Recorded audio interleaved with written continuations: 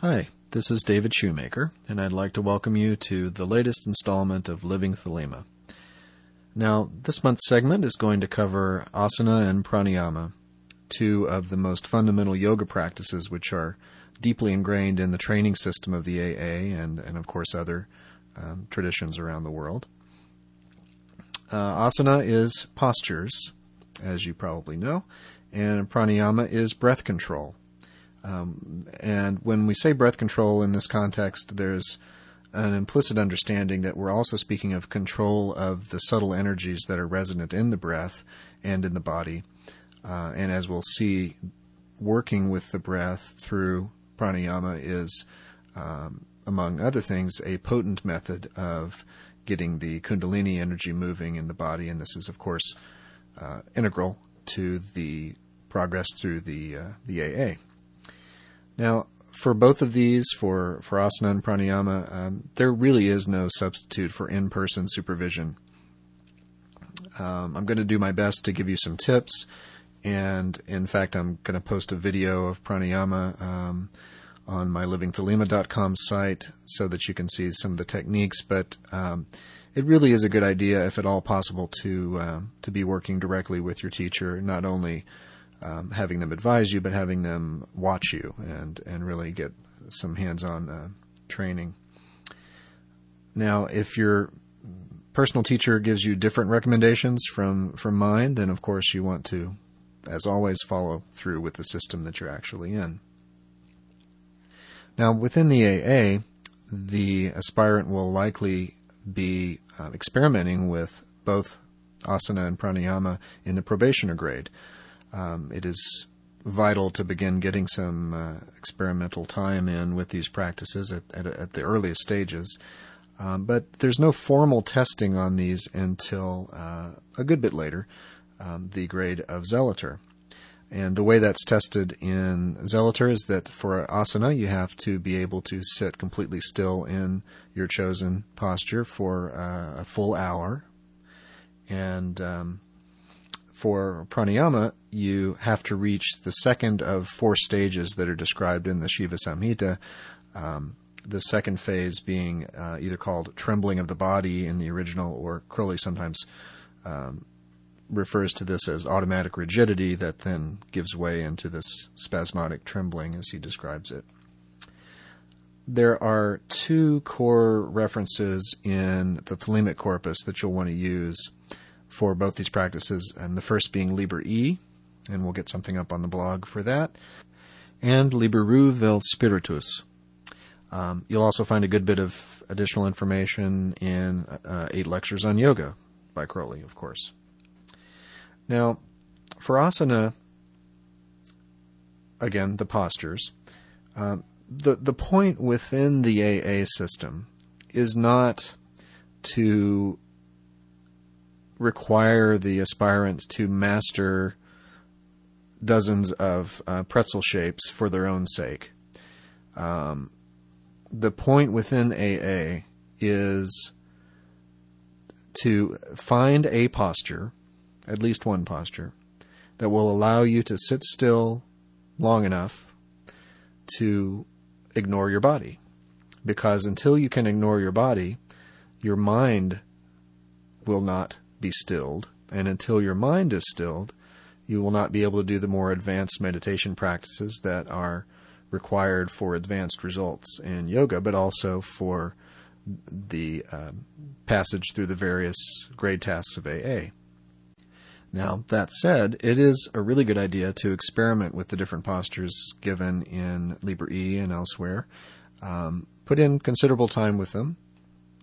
Experiment. Note the differences in the results you might achieve. You're definitely going to find some postures that are more naturally suited to your body, and you, in contrast with what maybe some people advise, I really don't think you need to purposely choose one that's difficult. I think you can find one that is relatively less painful to begin with.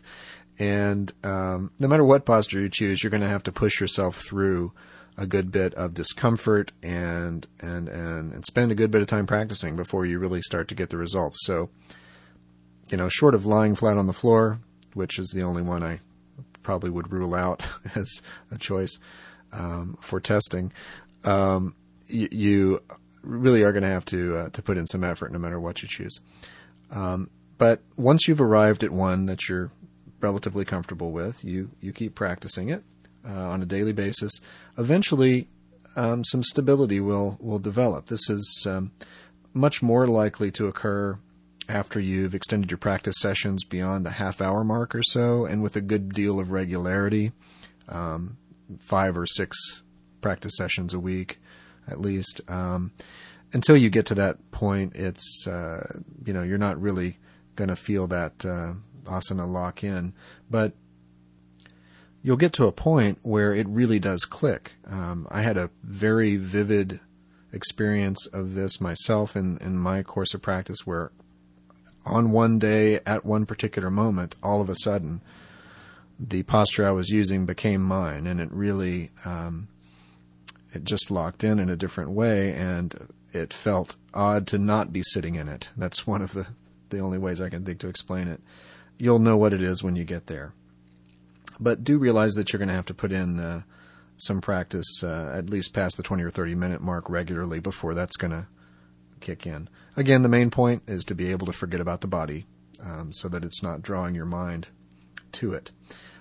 Discomfort is inevitable, but you should stop if there's extreme pain, especially if the particular posture involves an area of existing injury or weakness. And if so, that may not be the best posture for you. If you have bad knees or ankles, then the dragon posture is likely not going to be your best choice, and so on. If you choose the God posture, one tip I would give you is to make sure that the chair height allows you to have your legs more or less at a right angle, so that your upper legs are parallel to the floor, basically. And this will help you in a number of ways. It's more stable for the legs and knees, and so you'll get less of the trembling in the knees as you're trying to hold them together. And it's less likely to cut off circulation just behind your knees. And circulation is a good thing. So that's some beginning points on asana. We had a question a few weeks ago from Chris Valenta via Facebook, and he asked if it is okay to swallow during asana, which I thought was an interesting question. You'll recall that Crowley's somewhat humorous description of the test for asana is that a full saucer of water, when placed on the examinee's head, will not spill a drop for the course of an hour. Now, in practice, we have some other ways to test for that don't involve getting quite as soggy, but the point being that it is quite possible to breathe and swallow gently with essentially no motion in the rest of the body. However, that said, once your asana locks in, I think you'll find, especially past the 20-minute mark or so, that the urge to swallow, even the awareness of the urge to swallow, will be nearly absent, as will your tendency to be drawn mentally to itches and the desire to shift a body part or posture in some way. That really does go away over time. So thanks for the question, Chris, and that's going to serve as a reminder to everyone else to be sure and send me any questions you have about topics you'd like to hear about. Now, of course, one of the underlying principles behind doing asana practice is not only the stillness of the body, but the forging of the self-discipline necessary for later practices, including simply sitting down and committing to doing it for a certain amount of time and to keeping regular with it in terms of day-to-day practice, much like Crowley advises with meditation, where he says that it's far better to decide you're going to meditate for 20 minutes and to spend those 20 minutes in horrible distracted meditation than to have 19 minutes of great meditation and then stop a minute early. So push through, stick with it, keep the practice up, stay regular, Don't be frustrated if it takes a gradual, very gradual building of the amount of time you spend in the posture. And you'll get to that place where it locks in, and that'll be a real milestone in your progress. And after that, it'll go much more quickly and much more easily for most people. So now let's move on to talking more about pranayama, breath control. Now, there are two core instructions here. As I mentioned, Liber E is the basic instruction in pranayama. And when you achieve some mastery of Liber E, you will see that there's a place where you kind of plug in Liber Ru when it mentions getting more advanced practices in Liber E. So the advanced practices, many of them are in Liber Ru, but there is so much good writing, so much good information on the theory and practice of pranayama in Liber Ru that I would strongly suggest you read both of these, Liber E and Liber Ru, carefully before you begin practice, even with the most basic practices in Liber E, because it really does set the foundation well for all the practices. Now, consult your doctor if you have any medical condition that affects the lungs, or if you have any doubts at all for any reason about the safety of your use of these techniques. These practices really are not generally dangerous unless they're performed improperly, and the main way that they're performed improperly is by straining too much, and we're going to go into more detail on that a little bit later. Now, there are a number of important benefits to be gained by practice of pranayama. Since you are dealing with the balancing of the energy channels in the body, the Ida and the Pingala, the energetic balancing results of pranayama practice are extremely important. There are general health benefits to good breathing itself in a pretty basic way. But more subtly, you're cultivating an improved ability to tolerate, control, and direct magical force. In this case, I'm speaking directly of the Kundalini force, the life power which is resident in each of us. And through pranayama practices, you will be forging a more stable and balanced energy system in your body, such that you will be better able to direct these forces through magical ritual, through willed intention, in many, many different ways. Now, the benchmarks for pranayama results that Crowley describes and the Shiva Samhita describes are essentially physically discernible Kundalini effects. 4 stages that are listed are the fine perspiration on the body, then a second stage composed of automatic rigidity, which gives way into a spasmodic trembling. The third phase has been somewhat humorously described as jumping about like a frog. And finally, the fourth phase is traditionally seen as levitation. Now, I'll leave it to your experimentation to detect what these phases actually bring, and please don't get too hung up on these descriptions such that you front-load your experience too much with those expectations. The key point to keep in mind is that, like many practices in the AA corpus, success in pranayama is a means to an end and not an end in itself. Later practices such as SSS, the section called SSS from Liber HHH, intensify the work with Kundalini, and ultimately success in these practices converges with the devotional exercises, the ritual magic, advanced meditation, and other tools in the outer grades of AA to lead the aspirant right to the very threshold of the knowledge and conversation of the Holy Guardian Angels. So this is one important tool in the toolbox that is, as I said, a means to an end. And that end, as always, in the first order grades, is knowledge and conversation. So the practice begins, as described in Liber E, with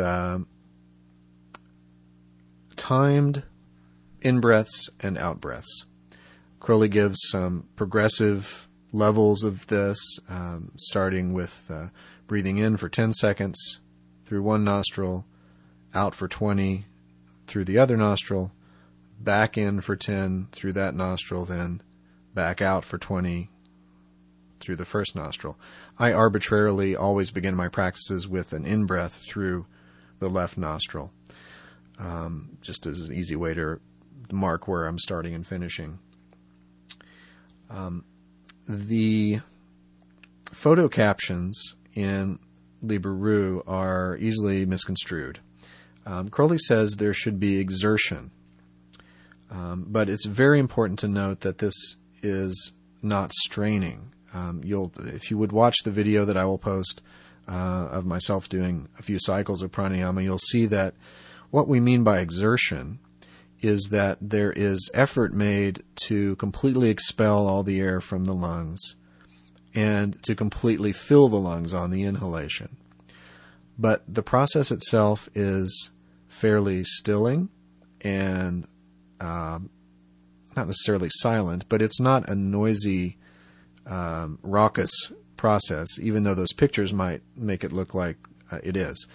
The point is smooth, regular breathing and fullness of in-breath and out-breath. You should never, ever be short of breath. You should not get to near the end of an in-breath or out-breath and feel like you've got to hurry up so that you can take a breath. If it's straining you that much, then you need to back down your times and stay at the lower time until you can really do it comfortably for a full hour. And only then should you move to the next level up in terms of the time. Now, the more advanced levels also include a period of holding of the breath after the inhalation and before the exhalation. This is called kumbhakam. And this is one of those places where the sort of the psychological or meditative aspects of the results of Kundalini are most apparent, because there is a stillness there and a silence there that verges on some of the most advanced meditation results. And again, I'll leave it to your experimentation to see what fills that space in silence. But suffice it to say, it's a very powerful part of the process. Now, as you see in the sort of old and grainy photos in Liber Ru, the fingers, the thumb and index and middle finger, are used to pinch the nostrils shut. And in the video that I'm putting up, I think you'll see a little more clearly how that's done. But basically, you're bracing your fingers on your forehead and then using the thumb and the middle finger to pinch the different sides of the nose. Also in the Liber Ru illustrations, you'll see that Crowley is digging in the elbows into the chest in order to expel the air, and really leaning back and pulling the head back and expanding the lungs during the inhalation. And this, again, is just a part of using all the body to really go for the fullness of in and out breaths. You'll want to time these very precisely, the in-breaths and out-breaths, of course. And I find the best method for this is a ticking clock nearby, so that you don't have to think about the pace of your counting, or a watch hand, anything that makes a noise. A metronome would work fine too. The point is, you're going to be counting in your head, of course, silently, but you want an external point of reference on the timing. And also, if you're just counting in your head, you're going to have a tendency to drift. And that defeats the purpose if you're trying to keep a consistent record of what you're doing, if your time is drifting all around. So use something dependable. Now, what you don't see written in these documents is what to do when you're done. And I think one of the most striking results for many people with pranayama is when you first conclude the session. Let's say you've done 20 or 30 minutes worth of cycles in one of your early practices, and you get to the end, so you've had the last breath out through a single nostril.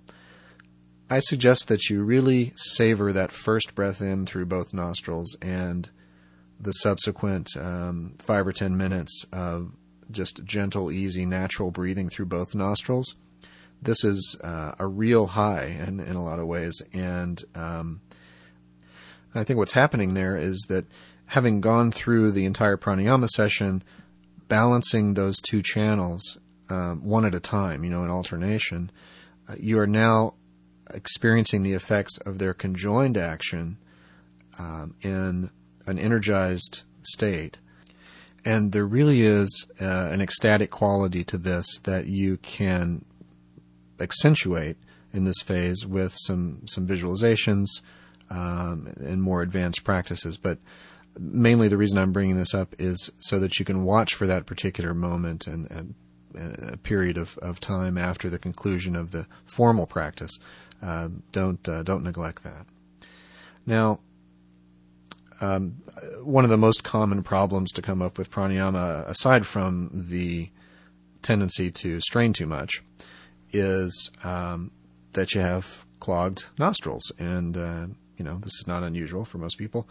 The traditional remedy for this would be the neti pot with salt water that's poured through the nostrils for cleansing.